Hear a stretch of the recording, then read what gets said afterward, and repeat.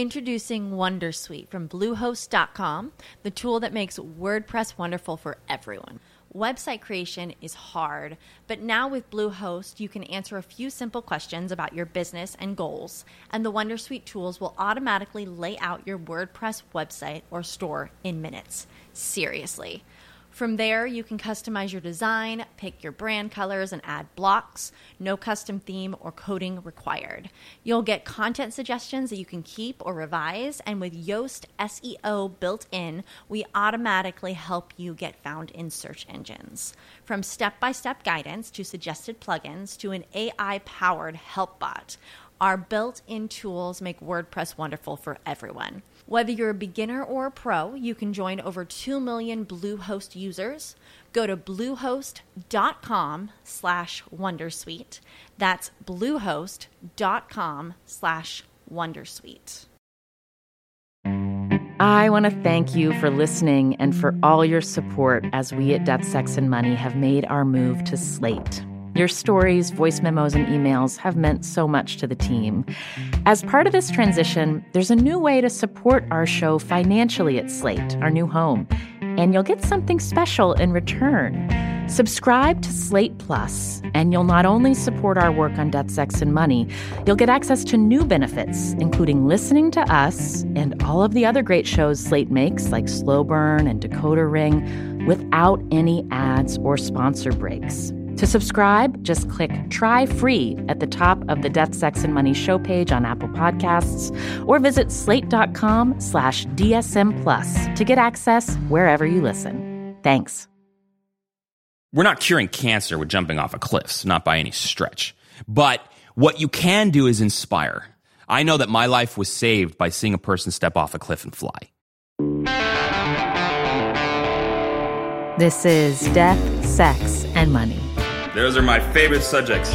Well, death and sex anyway. The show from WNYC about the things we think about a lot. I slept with your wife. How could you? And need to talk about more. Well, it's no trick to make a lot of money. I'm Anna Sale. 4 years ago, Jeb Corliss was soaring high above the earth in a wingsuit.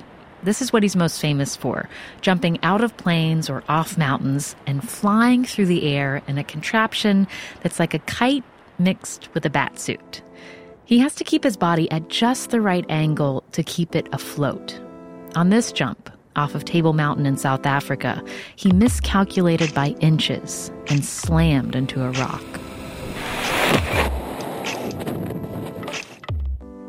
When I hit that cliff, I should have died. When I hit that cliff, I didn't think I was dead. I knew I was dead. Jeb broke both his legs. He was hospitalized for 5 weeks and had to relearn how to walk. It was just the latest in a series of major accidents. I should have died at least 100 times, at least 100 times. And the fact that I'm still here, is I'm amazed by it. How's it going? Nice to meet you. I met Jeb at his condo in Marina del Rey in Southern California. The first thing I noticed is the long rope that hangs down beside the stairway. All the way to the ceiling, yeah. How often do you climb that rope? Every other day.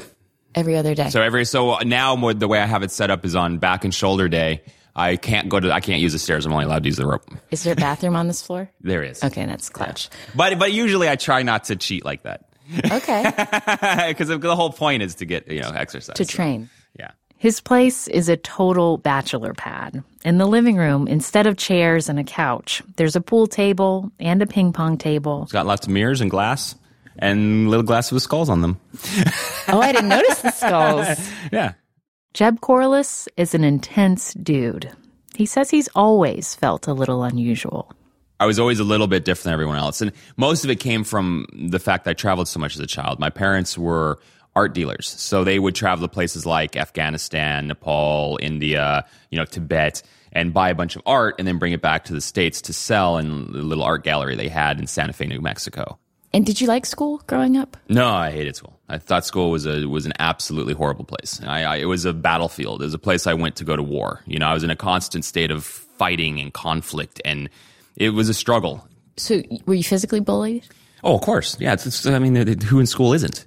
I mean, unless you are the bully, you're being physically bullied. I mean, that's kind of, it seems like the system that we live in. And I think that's a big part of, I got a real understanding of fear real early in life and what fear was and how to, not only control fear within myself, but once I learned how to kind of harness fear and understand it, then I learned how to control it to, when you're getting attacked by 10 people, you can't win physically. You have to use psychology and you have to, I use fear, and that's how I learned how to use fear in order to keep people, to make them leave me alone, actually.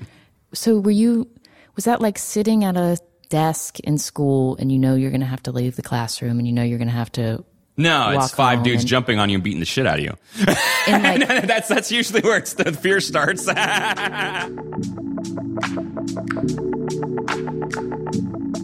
Jeb uses logic to disarm fear, and really most human emotions.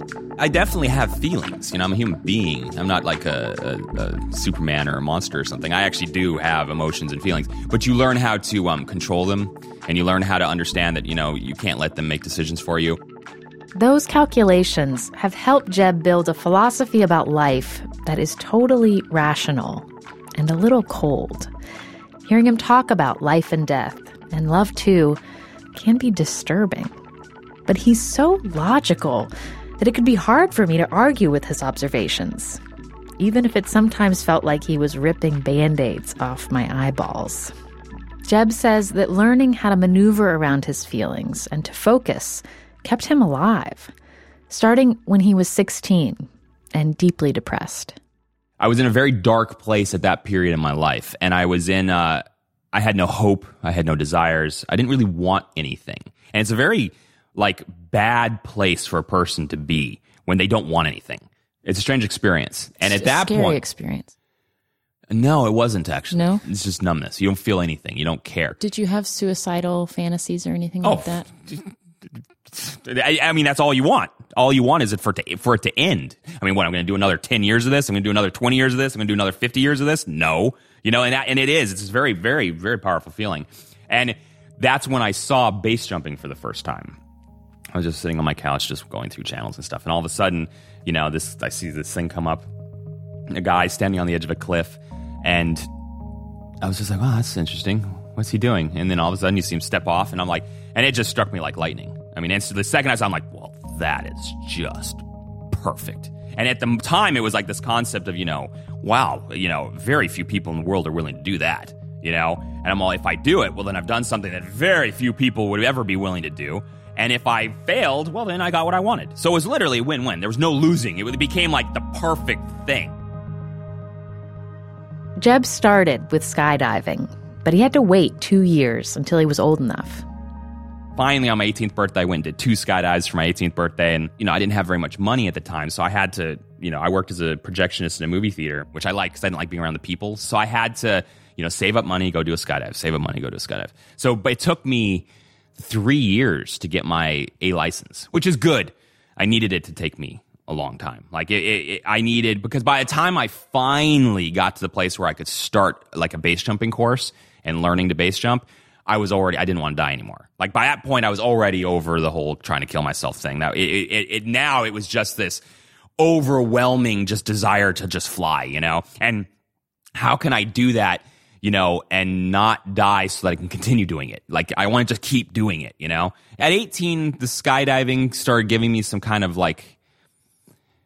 actually, it wasn't the skydiving. It was just having a goal.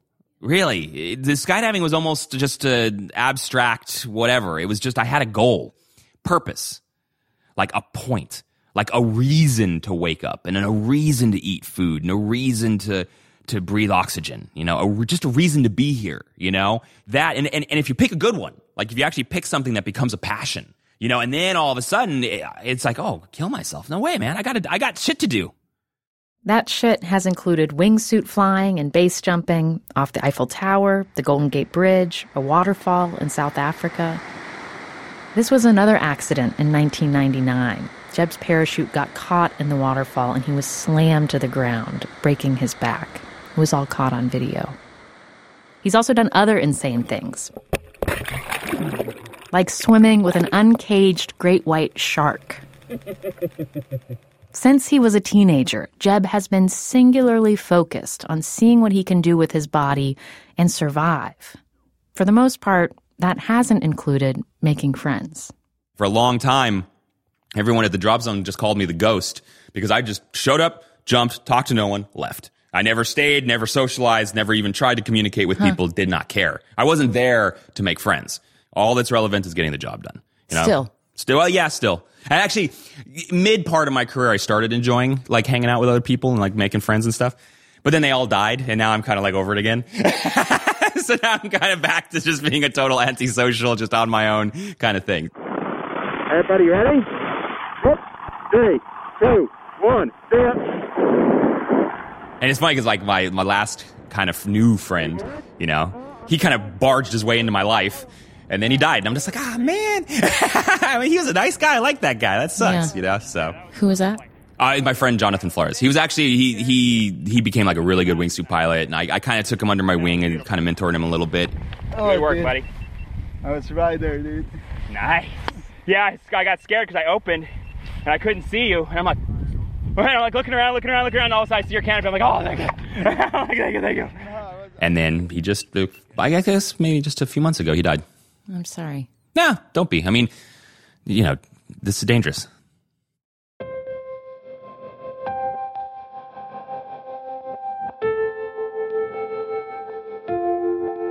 At least 6 well-known athletes died last year in wingsuit accidents, most famously 2 men who slammed into a rock face in Yosemite. Is there like a ritual in your community of extreme wingsuit flying and base jumping? Is there a ritual when one of you dies? No. Everyone has their own way of dealing with death, you know? Human beings, I think that's one of the things that really terrify us because we are one of the few creatures in the world that are really genuinely aware of it. And it's funny because you always hear people say, oh, you don't know what happens when you die. You don't. Yeah, you do. And I think that a lot of people really don't like the fact that they know what happens when they die. And I think that a lot of people in base jumping, at least, I mean, I can't really speak for others. I can only really speak for myself. I just know that all you are is just melting back into the universe from where you came, you know, and being released from consciousness. And that's actually kind of beautiful. If you just see it for exactly what it is, you can kind of sit back and go, well, that's just a really natural part of life that everything goes through.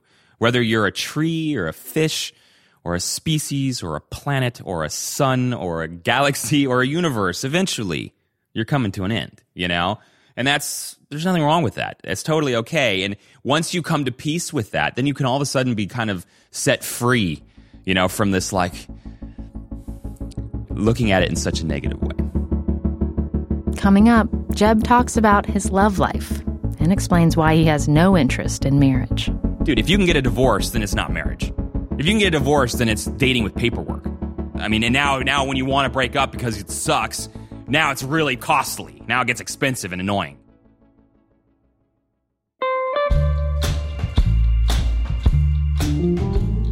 So far, Jeb Corliss has managed to evade death, despite having some very close calls. But we thought of Jeb and his friends when we got this voice memo from a listener named Dan.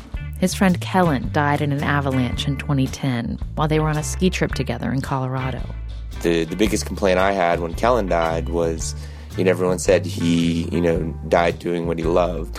And for me, that was a crock of shit because, I had a conversation with him right before and, he had things he was looking forward to and things he still wanted to do. Dan was the first person to reach his friend Kellen after the accident. He tried to save Kellen's life with CPR. And he told us he thinks of it as a near-death experience for himself, too. And he's still struggling with survivor's guilt. That's what I want to hear about next from you, your near-death experiences. If you've come close to death, I want to know how it affected you. Did it cause any fundamental shifts in the way you lived? Did it change your relationships? Make you more risk-averse? Or more willing to take chances? We're collecting your stories now. You can record a voice memo on your smartphone, or if you'd rather write your story down, just send us an email. You can send either to us at deathsexmoney@wnyc.org. And we're also trying something new. You can post your story on Medium. That way you can share your stories with us, with other Death, Sex, and Money listeners, and with the whole internet at the same time. All you need is a Medium account. It takes 2 seconds to sign up. And then add a post at our Death, Sex, and Money page on Medium. You can find it by going to deathsexmoney.org/medium. We'll also post the link on Facebook and Twitter. On the next episode, Lucinda Williams. We talk about trying to understand her mother's mental illness when she was a kid, getting to chase peacocks in Flannery O'Connor's yard, mourning her father's death last year, and other things. I can't believe I just said this on the fucking radio. Is nothing sacred anymore? I'm like, who do I think I am? You know, Tina Fey, you know.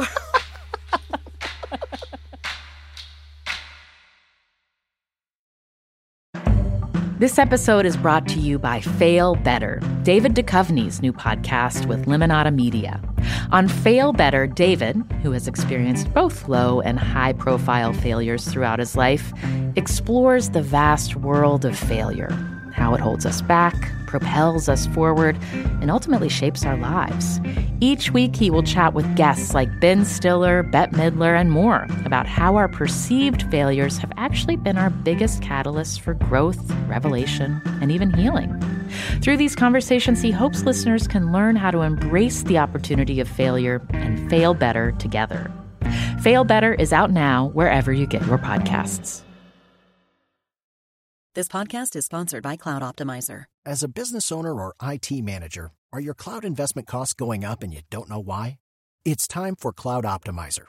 As you migrate your business to the cloud, what you're spending and why you're spending it can get a little hazy. But Cloud Optimizer clears up the mystery and puts the cloud to work for you. Cloud Optimizer starts by analyzing usage patterns, right-sizing resources, leveraging discounts you may not be aware of, implementing automation, and much more. And by reducing unnecessary expenses and maximizing performance, Cloud Optimizer guarantees you a savings of 5 times what you spend for their service. As you utilize cloud-based services more and more, you don't have to lose sight or control of your spend. You can stay agile, streamline your costs, and optimize your performance, plus save significant money with Cloud Optimizer. Make the cloud work for you with Cloud Optimizer. Get a free assessment and find out how much you can save by going to cloudoptimizer.com. Go to cloudoptimizer.com for your free assessment. That's cloudoptimizer.com. I'm Shankar Vedantam, here to tell you about a great mystery. That mystery is you. As the host of a podcast called Hidden Brain, I explore big questions about what it means to be human. Questions like, where do our emotions come from? Why do so many of us feel overwhelmed by modern life? How can we better understand the people around us? Discover your hidden brain. Find us wherever you get your podcasts. We have had a lot of exciting new things to share with you about the show recently, but this might be some of our biggest news yet. Death, Sex, and Money is officially going to be live in New York City at the Tribeca Festival on June 11th. And I want to personally invite you to the live taping we'll be doing with the legendary journalist Kara Swisher. If you know Kara's work, you know her ability to get people to tell her things is unmatched. And she does it in her signature hard-charging way. She's not afraid of things getting a little combustible. I have a slightly different interview style, so we're going to talk about that and play around with that in experimental ways that I think will make this a special show unlike any of our other live shows up to this point. And it's not often that I get to do a live Death, Sex, and Money show in New York, so I really hope to see you there. Whether you're in the city, on the East Coast, or just been looking for a reason to visit New York City, come on June 11th for this show. You can get tickets now at tribecafilm.com/deathsexmoney. We are so excited to see you there.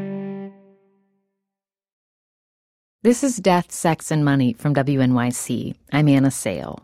Jeb Corliss is really close to his mom. She homeschooled him after he left public school in 6th grade. She travels to places like China to watch his jumps from the ground, and she stays with him sometimes at his condo. She lives nearby and even stopped over while I was talking to Jeb.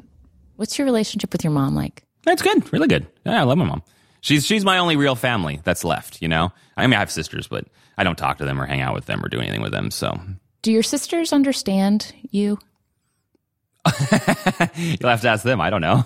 I honestly, I don't think anyone understands me. I mean, I don't understand me. So if I can't understand myself, how is anyone else going to? Jeb also doesn't keep in touch with his father, who split from his mom when Jeb was 8. Jeb is single. He's never been married. I've had at least 5 long-term relationships. I've had one that's 5 years, a couple 3 years, a couple 2-year, long-term, committed, monogamous relationships. And they're all bullshit, it's just total bullshit. And I'm old enough now to look back on it and go, God, those feelings that made me do such silly shit. And really what taught me the most is I think the most important relationship I ever had was, what catfishing is?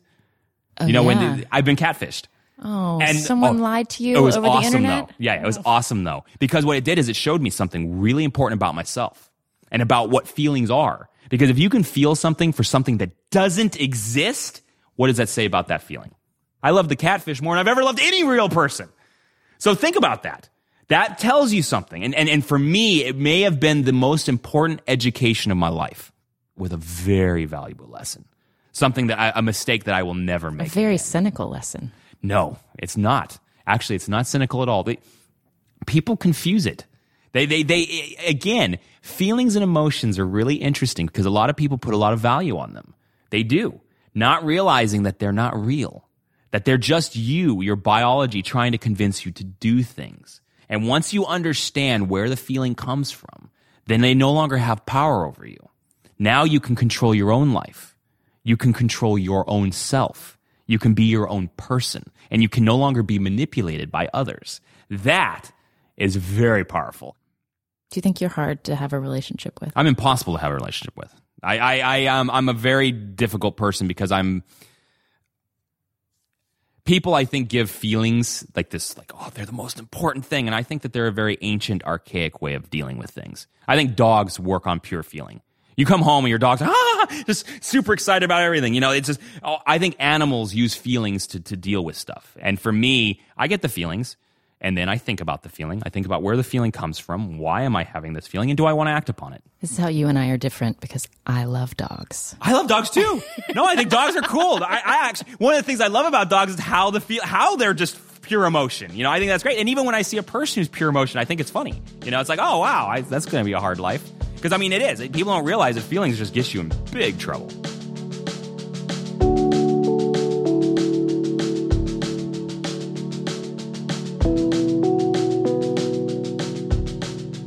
Do you feel like your work and what you do is selfish? It's so funny. You get that a lot. It's not selfish to do things that make you happy. What's selfish is someone trying to stop other people from doing something that makes them happy because it negatively impacts them. That's what selfish is. I'm sorry, if a person is living their purpose and doing what they love, and it means everything to them, and they're willing to die for it, who are you to tell them that that's not okay, that they don't have a right to do that? I get it. Let's just say I got married, right, and I had a couple kids. Okay, yeah, I'm selfish. You're right. That would be a very selfish thing to do because now I have made the conscious decision to bring another person into my life to support them. And then I'm like, peace out. I'm gone. That's selfish. I agree 100%. But when you don't have kids, you don't have a wife, you're on your own. It's not selfish to live your life and be true to yourself. It's just not. Do you still think you have depressive tendencies? No, I haven't, dude. I haven't had a depressive thought since I was 21 years old. I mean, I wake up every morning super stoked on life. I'm so happy. And I'll be honest with you, a lot of my big accidents helped me with that. Because any day that I can get out of bed and go to the bathroom on my own without having somebody help me is a beautiful day. For me, if, let's just say I'm wrong and there is a hell, right? You die and you go some horrible place. Hell for me will be bedpans.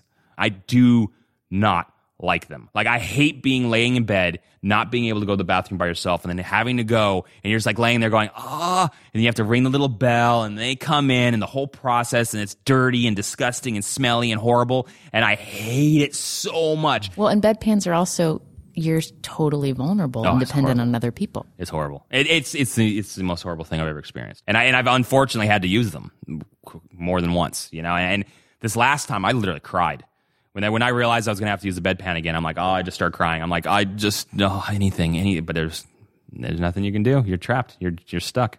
I actually enjoy rehab now. Like, I like working out. I like going to the gym, getting strong, climbing my ropes, doing my balancing.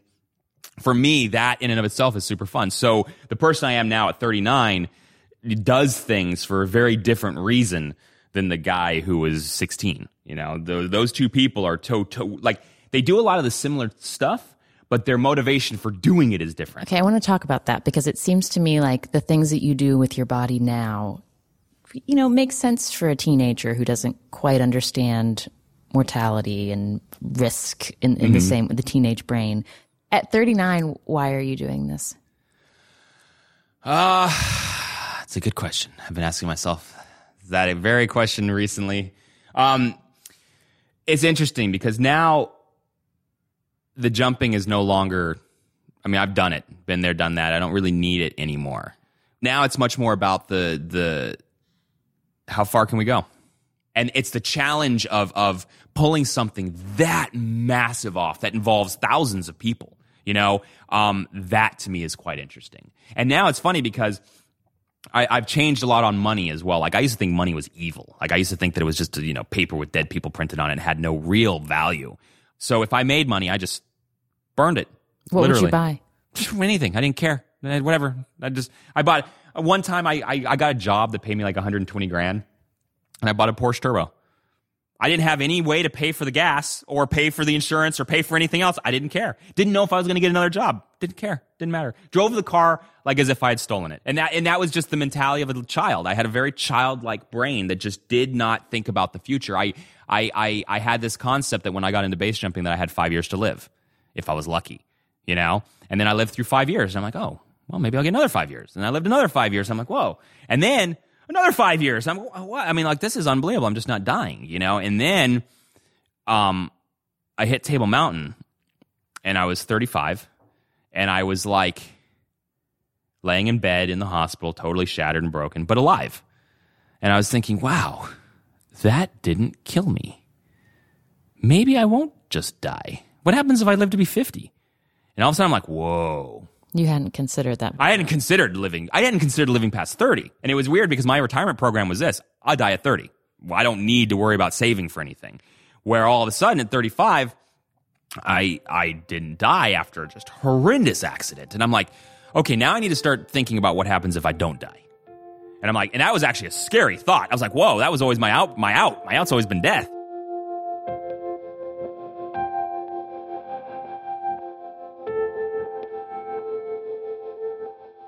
How do you think you're going to die? Oh, I have absolutely no idea, and I don't even really care. I mean, it doesn't make any difference how you die. And when you're dead, you don't even know what happens. So it's kind of irrelevant. I could slip in my bathtub and bonk myself in the head and die, or I could get eaten by a hippo, whatever. I mean, it's all good. Do you think you're going to die doing a jump? No, I think I'm going to die getting eaten by a hippo.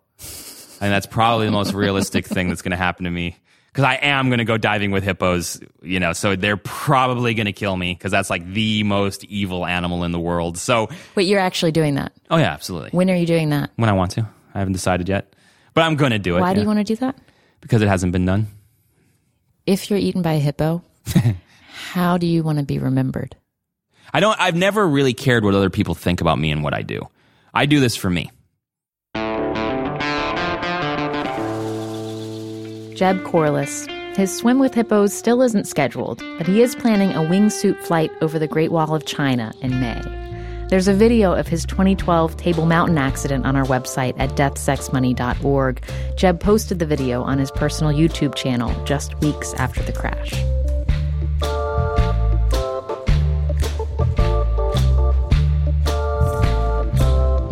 Death, Sex, and Money is a listener-supported production of WNYC Studios. The team includes Katie Bishop, Chester Jesus Soria, Emily Botine, Hannah McCarthy, and Andrew Dunn. Thanks to Stephen Colon and Colin Campbell for their help on this episode. The Reverend John DeLore and Steve Lewis wrote our theme music. I'm on Twitter at Anna Sale. The show is at Death, Sex, Money. And remember, if you have a story about a near-death experience and how you were changed afterward, send it to us. Record a voice memo on your phone or write an email to deathsexmoney@wnyc.org. As we were packing up our gear at Jeb's house, he had one more piece of advice to share. Never, ever wrap your happiness up in another human being. Because I'm going to tell you what, it's going to end in only one way. Right? Jeb, I just got married. Well, it works out sometimes. Good luck. I think that's... Maybe you'll be the 1% that it actually, like, you'll be like 90 years old and you get to watch him die. Awesome. Because the woman lives longer. Yep. Best case scenario, you get to watch him die. So that's pretty awesome, you know? I'm Anna Sale, and this is Death, Sex, and Money from WNYC.